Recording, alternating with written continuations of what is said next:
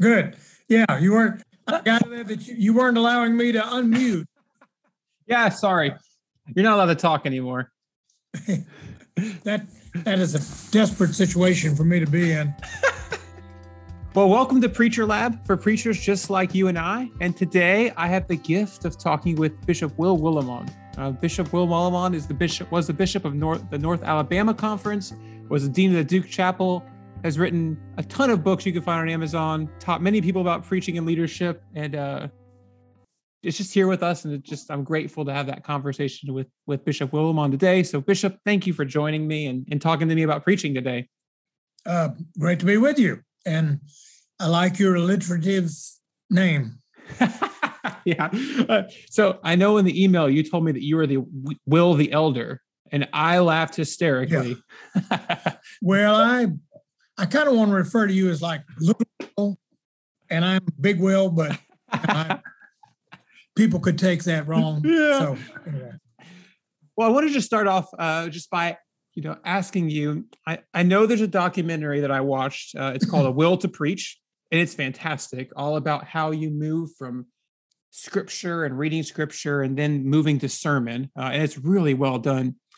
But what are some of the details or the little things that people wouldn't know about when you prepare a sermon?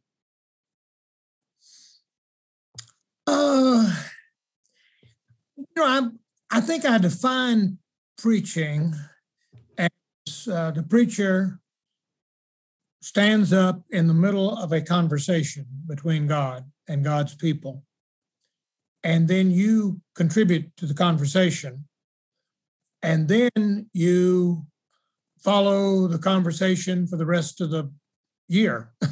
in all. I'm in a situation now where I can't do that last part very well because I can and preach and then blow out and all. But I think it's important that, we preachers are not initiating the God encounter. We're just contributing to it. We hope to do what we can to encourage that God encounter. So I think that's important. And on the other hand, lest that sound too modest, I think preaching is the most important thing pastors do. And I've got arguments for that, if you'd like to get into that. But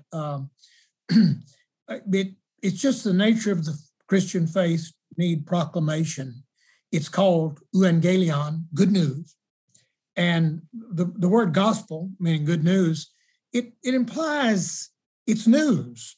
It is not self-derived. Nobody is born believing that God is a Jew from Nazareth who lived briefly, died violently, and rose unexpectedly. Somebody's got to tell them that news. And so preachers participate that, model that, equip their congregations to do that. And so I love being a part of it. It's a privileged way to spend a life. On the other hand, to me, the thing that makes preaching most interesting is Jesus Christ, but also the most dangerous, because Jesus Christ, in my experience, tends to want to talk about stuff that people would rather not talk about. And also, some of the stuff he has to say to people is stuff that I wouldn't say because I'm such a nice person. But, demanding stuff, follow me. And he says that to a lot of people that I don't particularly approve of, that I find difficult to get along with, that don't like my voice or my preaching. Well, so preaching also has a kind of risk to it. But in my better moments, I admit I love that. So why do you think preaching is such or the most important part for a pastor?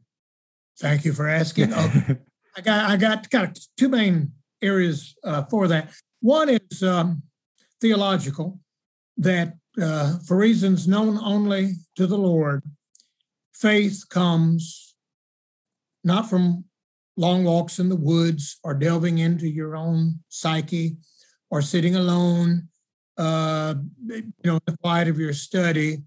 Faith comes from hearing, quoting Paul on that, as you know. And there's just something built right into this particular kind of faith that is acoustical. It's auditory. And Jesus came preaching. What was Jesus' main job? He talked, he announced, he proclaimed. And so it's just built right into the Christian faith luckily we got a God that, if scripture be believed, loves to talk and loves to create and then tell everybody all about it. And then loves to have us come back. And I love that, in scripture, that those wonderful moments. Jeremiah comes to mind, where Jeremiah gets mad at the Lord and says, I didn't want to do this to start with. I told you I didn't. You told me that you would stick with me. Why am I being persecuted and in prison? I hate you. I don't want to talk to you anymore. And the Lord says, I should have never chosen a loser like you to be my prophet. What was I thinking? And then the Lord storms off, Jeremiah storms off. Then there's a little break in my text and says, and now the word of the Lord came to Jeremiah. It's just the nature of our Lord to keep resuming the conversation, to keep saying to us, in effect, I know this is a bad time for you, and I know you don't want to talk about it and all, and this is painful, but let's talk. Well, preaching participates in that wonderful dynamic of who God is. Our God is loquacious and revealing and talkative. On the other hand, I could say that preaching is important, particularly in the present moment. We got a lot of people who are confused about the faith, who can't tell the difference between a Christian and your average thinking, caring, sensitive, emotionally available American. There's a difference. Who can't tell the difference between USA Inc. and the kingdom of God. Okay, well, how do you discern that being a Christian is to be somebody who's answerable to a peculiar account of what's going on, a story and all, otherwise known as Jesus Christ? That's got to be through preaching. And I was with a group of Episcopal clergy in Atlanta the other day, and one of them asked me, what about the length of sermons? And I said, well, let me just say, because you're Episcopalians, you probably should be preaching longer than you are.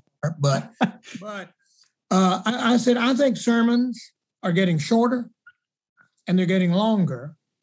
And the primary factor in that is context, the congregational context. And then I kind of surprised him by saying, the older your congregation, median age, the shorter the sermons can be, because you're kind of talking to people. Yeah, I've heard that before. Yeah, I know Luke 15. Yeah, I got it. Well, like at Mandarin, I'm assuming you got a fairly young congregation, right? It's a mixture. It's a mixture. Okay, it's a mixture. Good. And be kind to older people. But the people the United Methodist Church has had a lot of trouble reaching. Many of them are people who haven't heard. They weren't formed. And the nicest thing about them, they'll sit for instruction. And I've noticed when I'm invited, I was in a hip congregation before COVID in Manhattan. And the young pastor told me, by the way, they're going to want a substantial teaching. And I said, sermon? We don't use that word, but it's a teaching. And I said, what does that mean? He says, I'm talking 40, 45 minutes. Oh, wow. I said, oh. So I took two of my sermons, jammed them together on a stool with a sweater, trying to look young, and did this for them. And I tell you, 350, I'd say, maybe more, 20-somethings in Manhattan, in a church they had rented from the Lutheran congregation that had died. uh, 3 o'clock on Sunday afternoon of the Super Bowl. And there they were. So I think sermons should be as long as they need to be. And sometimes the Christian truth that we preachers have got to get across, it's going to take some time. So that interests me. Do you find that it sounds like where you go kind of helps shape your sermon, shapes how are you going to speak about it, how are you going to talk about it? Obviously, the length of that particular sermon. How do you balance that with what you feel like God is calling you to say? And it might be different than what the context is calling for.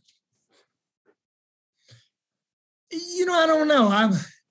In a way, I think I do what pastors do. You try to figure out how can I talk in such a way that I might get heard? How can I engage the maximum number of people? And how can I be true to what I'm hearing Scripture say? And how can I do what I think Scripture is trying to do? So all of that gets mixed into it. And I'm preaching in a little rural church this Sunday, and the pastors told me these are mostly older people. And I said, well, it's a Methodist church, yeah. They really appreciate it if you can be biblical. I said, okay, great, and I'm sure I'm adapting my speech to it. But I love those moments when pastors are kind of clear. I'd love to have given you a kind of short, manageable sermon this morning. I'm sorry, people. We're in the book of Job. This is so misunderstood, and I want to do what I can to help you understand this. It's going to take some time. My late friend Peter Gomes, minister of Memorial Church at Harvard, stood up in Duke Chapel as a guest preacher and he began a sermon. I know he had a British accent, even though he's from Massachusetts. I know that many of you have busy things you're planning this afternoon. You have things, maybe you have a golf tee off time a little later, and so that you have other things that you're planning on, and you're hoping that whatever I do, I'll do quickly and then get out of here. Well, I'm sorry. It's Trinity Sunday. And because this is Duke University Chapel, I'm sure that most of you are ignorant of the Trinity. That's all right. Give me 40 minutes and you're going to know a whole lot more than you knew when you came here. And it's going to take me 40 minutes to do it. So just settle down. It's going to take 40 minutes. Anyway, the congregation was hooked. Yeah. They were just kind of, and I like that. And what congregations find annoying is for it to be a kind of long sermon, because the pastor hasn't spent more time in preparing it. The pastor is unsure of just what it is he wants to say, and that's annoying. And one of the most frequent criticisms I hear about sermons from lay people is that it's not clear. I couldn't tell exactly what it was that was wanted to be communicated. So I preached for a month in a church in Asheville, North Carolina, First Baptist Church, this summer. And the pastor was off on a sabbatical. The team said, we need you to preach 14 minutes, no longer. If you preach longer than 14 minutes, it's going to mess up the whole minute service that we've done, special for COVID and everything. So I preached 4 Sundays, 14 minutes. And my wife, Patsy, said, your sermons had much more impact. You got in there, you hit them in the stomach, and then you left. And that it was what, and sometimes we preachers preach longer because we don't trust the congregation to get it. Plus, we don't trust the Holy Spirit to work with them and work it up. And I kind of love that discipline of preaching 14 minutes because, I was able to say, there's some complicated matters here, and I could explain them to you. But unfortunately, y'all have only given me 14 minutes. So in 14 minutes, I'm just going to have to lay this stuff out for you, and you people will have to do the work at home, okay, the heavy lifting. But I could do better, but I only have 14 minutes. This is kind of wonderful. How long do you preach, Will? About 20, 25. Yeah, I go about 20 normally. I've noticed that it's not so much about the time; it's about how interesting and how engaging, and like you said, how clear somebody is. Because I can listen to somebody talk on a podcast for an hour and a half. If it's interesting and engaging and is going somewhere, it keeps me hooked. Right. It's not about the time. It's about how interesting and engaging, or how boring and not interesting and abstract some preacher might be. Because sometimes there are preachers that, if this feels like this is 45 minutes because this is just not going anywhere because they haven't done the work. I was in 2 Corinthians a couple of weeks ago, and I just marveled as a Christian communicator. I just marveled at how much Paul packed into that. And he used such artistry, even though Paul lied and said, I don't do fancy highfalutin speech. I just preach Jesus Christ, him crucified. Well, he was so skilled. He took us, from a letter into the courtroom and said, now you say, but let me counter. I say, it was wonderful. Well, and I thought maybe we ought to thank God. Paul maybe was writing all this with his own hand, and so his hand's getting tired.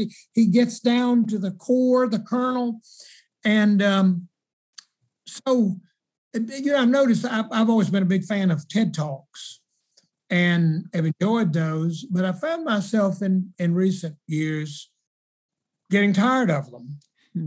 They all have a kind of, hey, let me come out here, no notes, full frontal. Just whop you with this and then get out of here. And the TED Talk ends with my saying, wait a minute. There's a lot more that ought to be said here. You should have better qualified that statement that you just made. That's kind of reckless. Just saying that, and there's also a sense about you're a very busy person. I'm not going to take any of your time. And what I'm talking about is you've never had anybody simplify it as well as I have, so I'm going to hit you with it, and then we'll be done.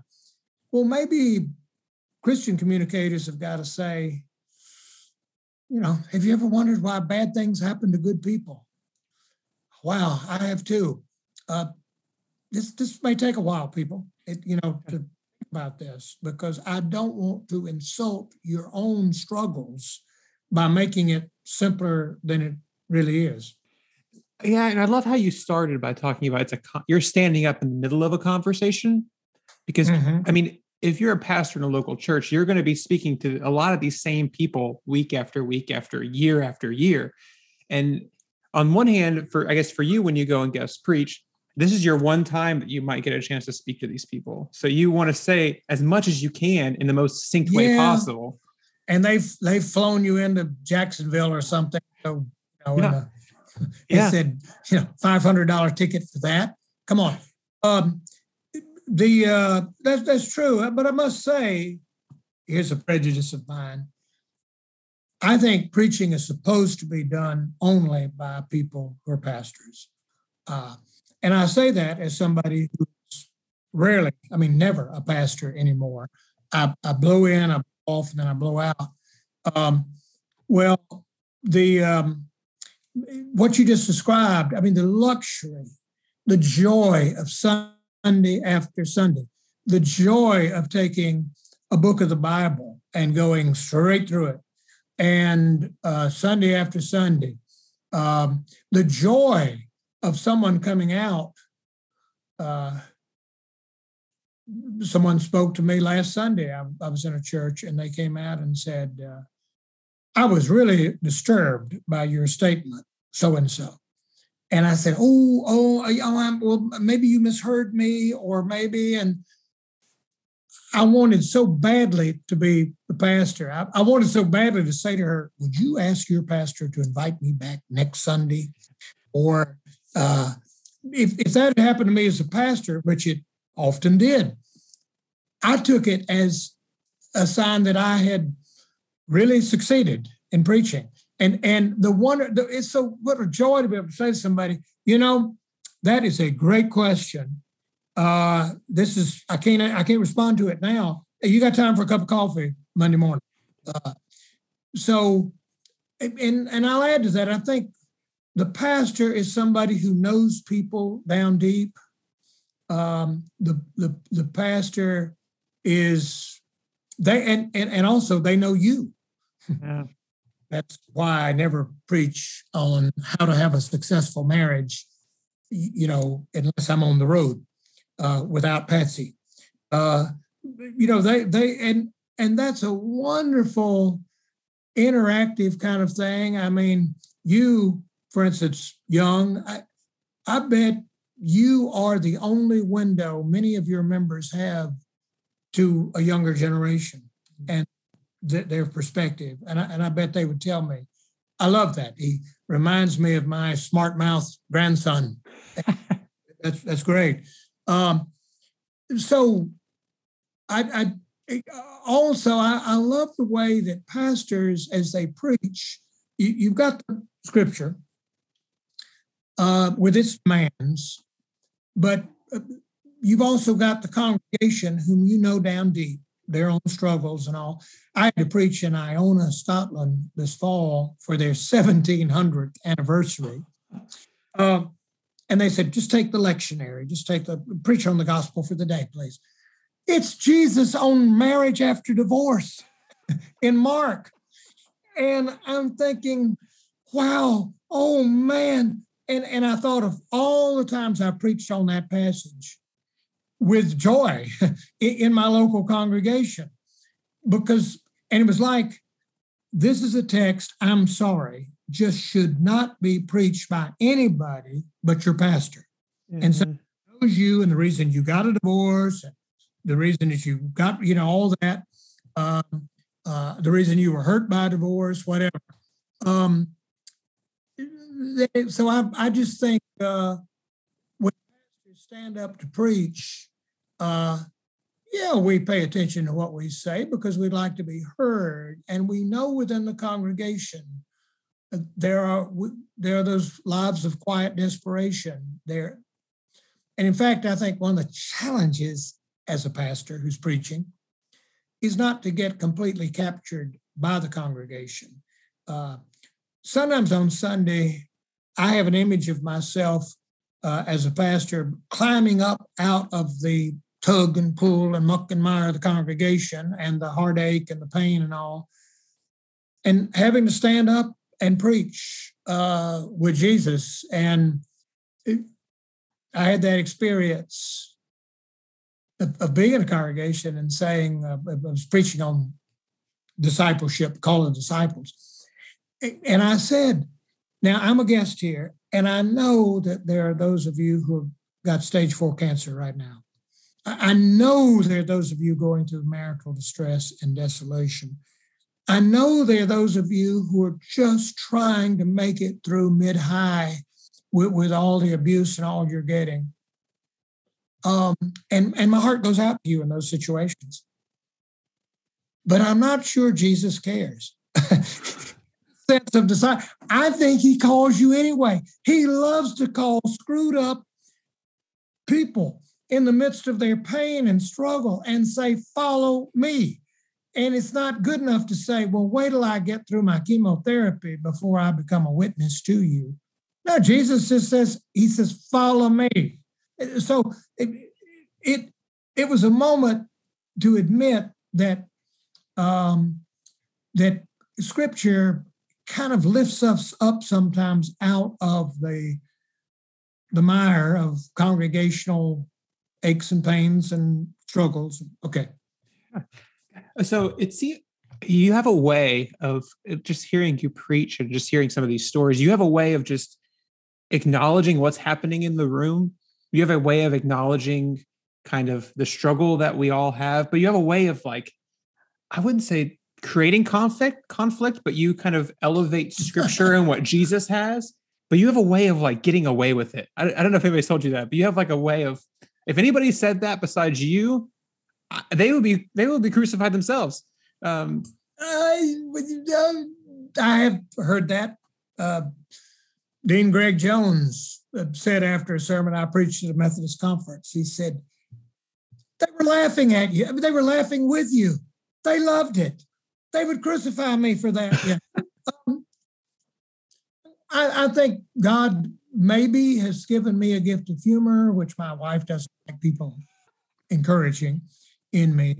And so humor can be a great way of diffusing and all.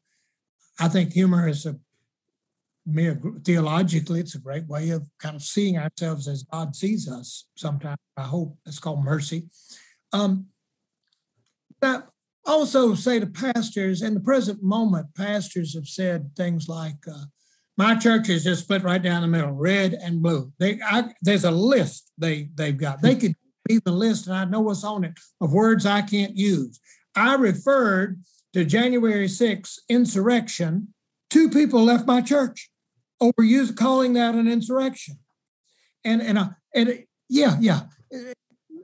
I know there's that difficulty. On the other hand, I want pastors to also be sensitive to all those people who are either sitting out there in the pew or who have left out of boredom or because nothing new is ever said or nothing that you got to get dressed and come down here at an inconvenient time of the week to hear. How about those people? Yeah. So I guess being in ministry as long as I have, there's been those moments when I saw myself as stepping out and venturing to say something that I didn't think people wanted to hear. And only to have a layperson say to me, thank God you said it. Yeah. I've been waiting for some instruction on that. Yes. Or I come here to get some guidance. I'm not good at this kind of stuff. Thank you for the encouragement. So also, I'm old, but when I came into ministry in South Carolina, 1971, the bishop couldn't find me any Methodist churches that weren't filled with white racist people.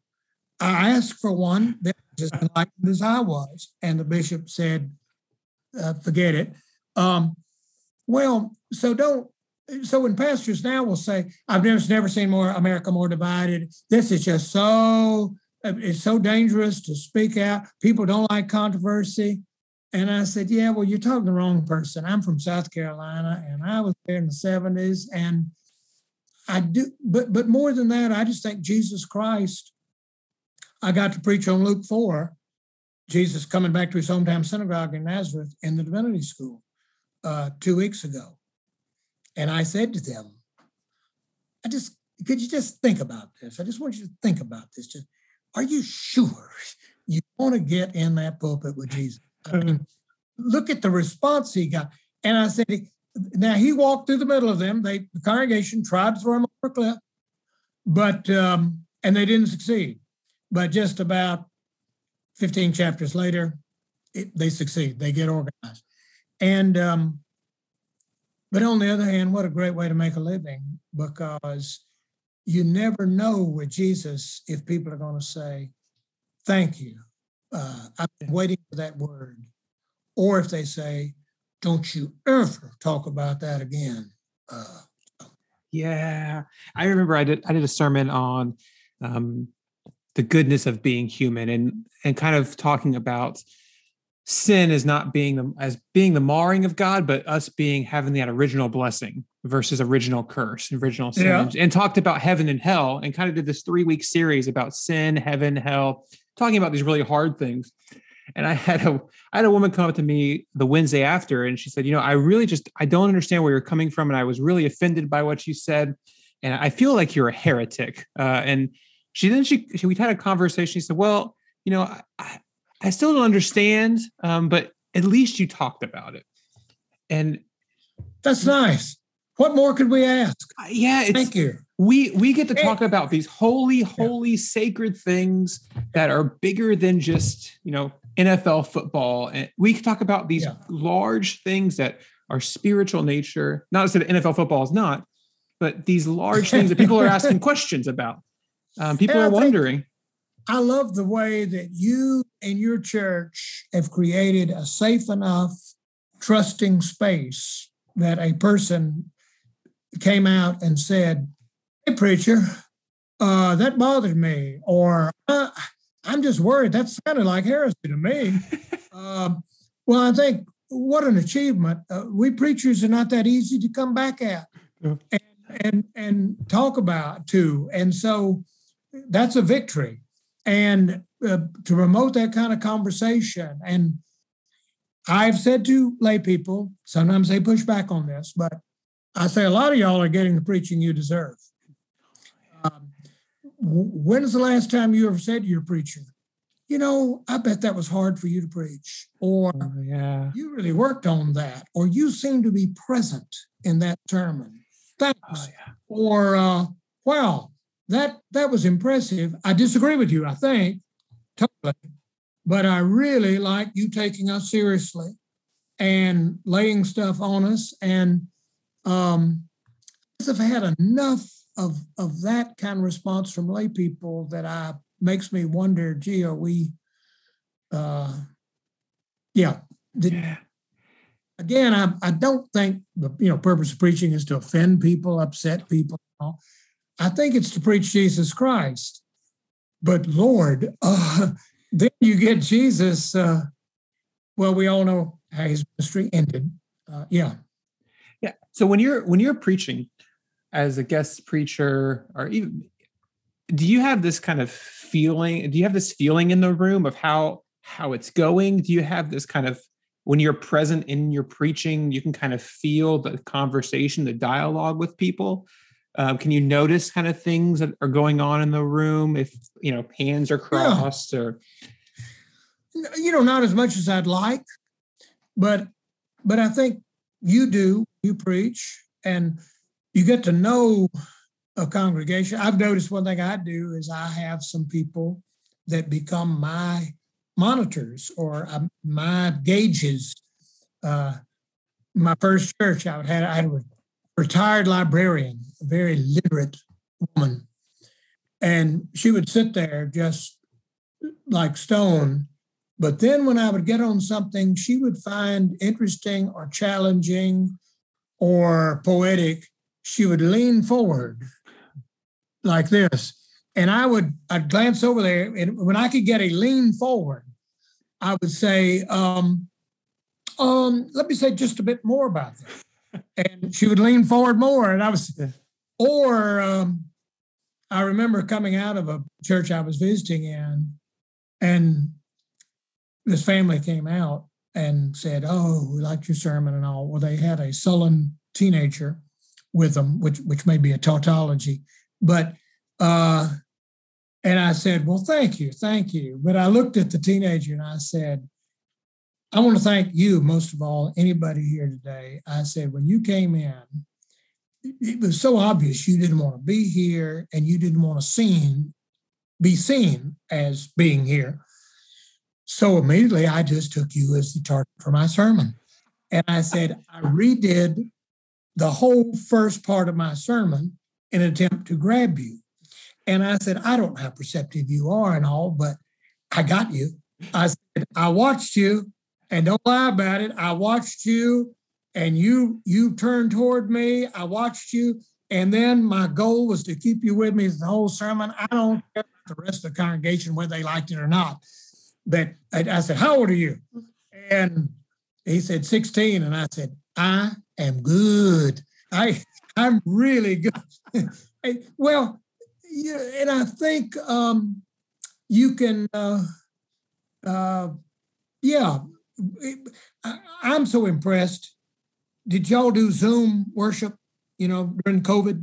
Yeah, Facebook and all those things, yeah. And I think a lot of preachers tell me that convinced them preaching is such a visual experience. Yeah. And when you're preaching and you can't see anybody, it really is different, And I think it's different because preaching is we're constantly receiving feedback. And I used to be disappointed when I would have like African-American preacher friends preach in my church. And they would come out saying, "Oh, that's a stiff congregation. Whoa, that's cold." And I said, you just don't know how white people have a good time. I said, they were with you today. I said, trust me, they were with you. And they said, really? Well, I missed it. I said, well, you don't know my it's cultural and, So when you think about kind of new preachers or seminary students, what do you think is kind of the greatest stumbling block that seminarians or new preachers kind of step into, that if you could tell them, hey, avoid that one hole, what would be that hole?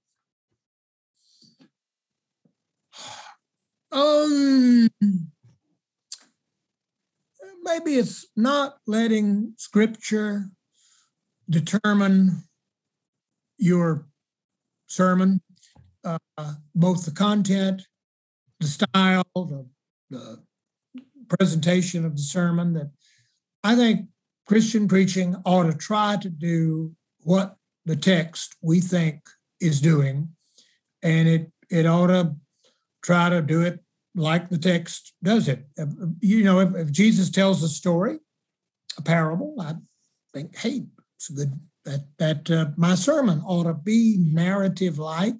Mm-hmm. If Jesus rips forth with judgment and condemnation, which he does more times than we admit, we ought to let that determine the conversation. On the other hand, when Paul is busy blessing a congregation with doxology, saying, I just give thanks to God all the time for you, that's usually softening them up to lower the boom later. But you are just have every spiritual gift, you're just great now. Well, then the sermon becomes, Paul expresses gratitude for the Galatians. Are we grateful? When is the last time you really said thank you to somebody? No. So we turn good news into bad news. We turn what God is doing into an assignment for what you're supposed to do. So I think Scripture is a wonderful. I heard a sermon Cynthia Hale preached, Duke Chapel Sunday, on Psalm 1, which, I'm sorry, I've never liked Psalm 1. It's kind of like being on a long road trip with your mother. And, do this, do that, don't do that. No, stop that, put that down, don't drink that. Anyway, well, Cynthia just preached it as this way of life leads to good things, to a good life. I'm sorry, that way of life is foolishness. To be a tree planted by the rivers. Anyway, she just unashamedly preached, if you choose and live a good way, good comes to you. If you live another way, bad comes to you. And I kind of loved it that she just stood and preached that psalm. And if somebody walks out and says, well, wait a minute, well, I've known a lot of good people who've had really miserable lives. And she'd probably say, maybe we could talk more about that. But it was just kind of refreshing to see. And she didn't spend any time beating us over the head for our social attitudes, or aren't you ashamed of yourselves voting for who you did the last election, or anything like that. She didn't find that in the Scripture, so she didn't talk about it in the sermon.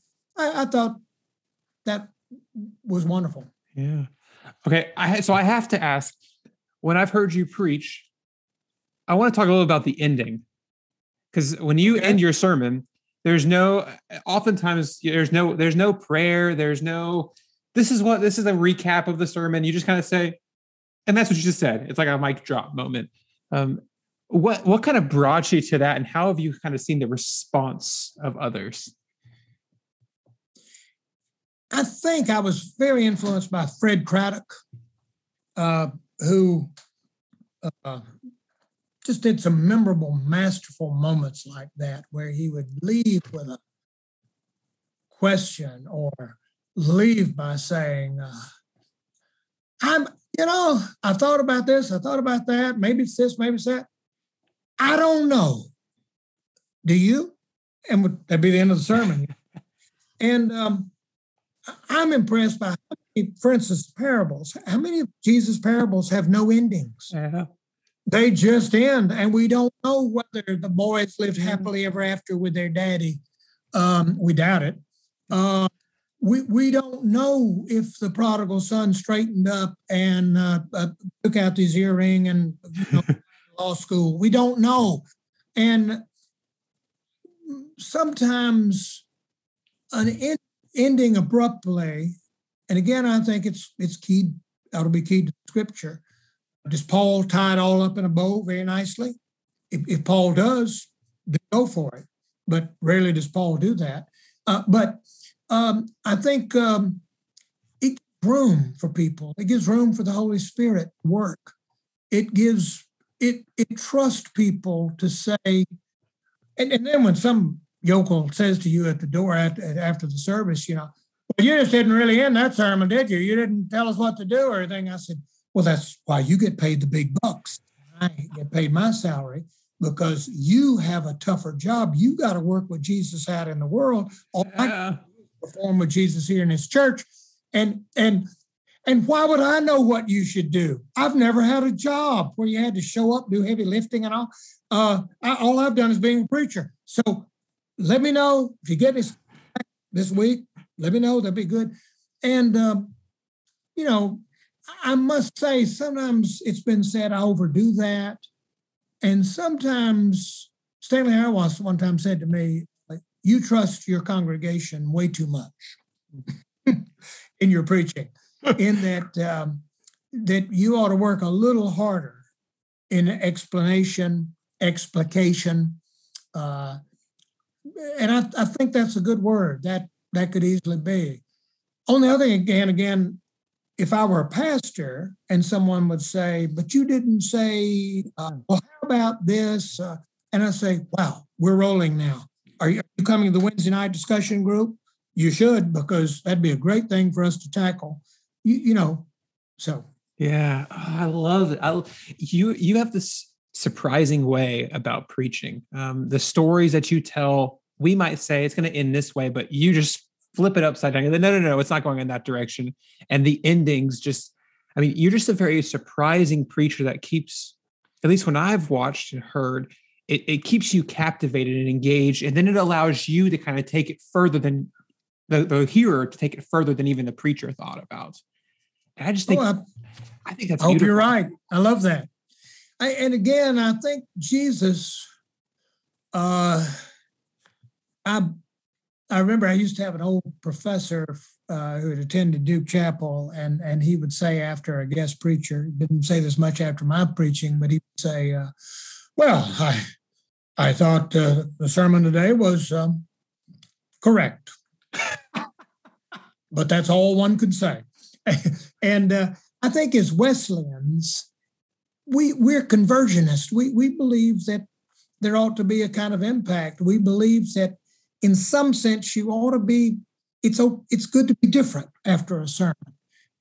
Maybe the difference is just looking at something a different way, or maybe the difference is I had some kind of experience that I can't describe, but something happened.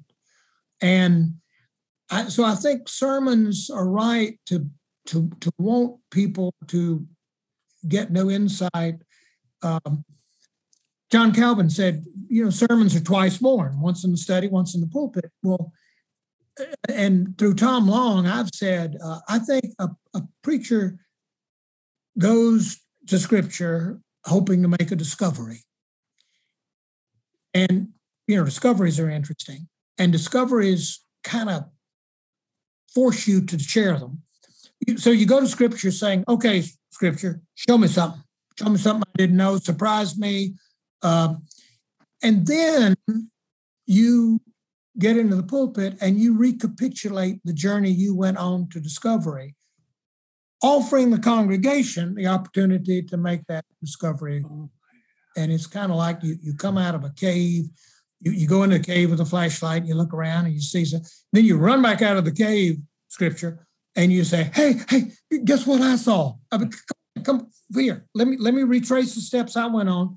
that you get to go on um, and you have discoveries that way too. I remember preaching from Proverbs one fall and saying to the students, I don't like Proverbs, the book of Proverbs, and pick up your socks and take precautions on dates and all that kind of stuff.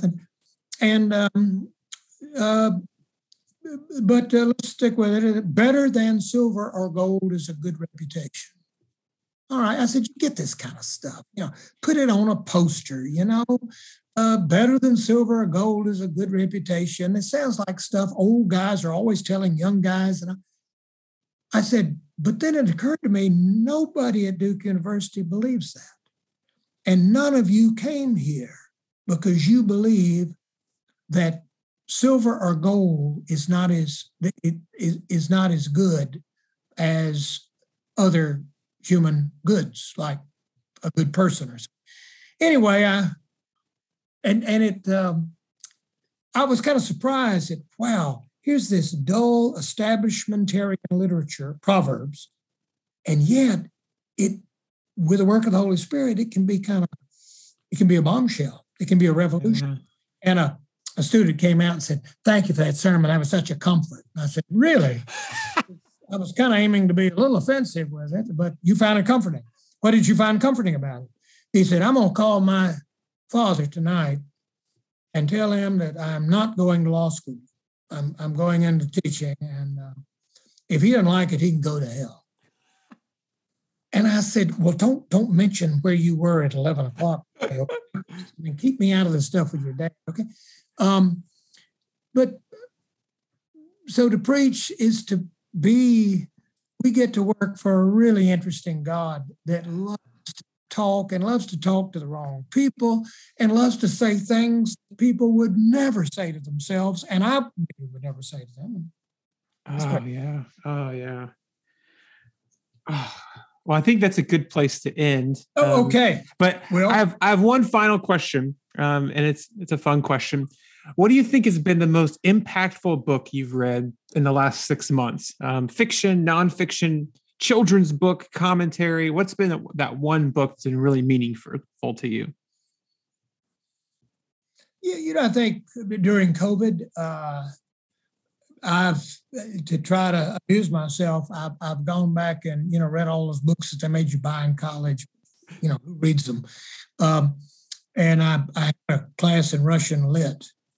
So you got this shelf, huge, ridiculously long Russian novels. So I'm not bragging. But I went back and for the first time really read.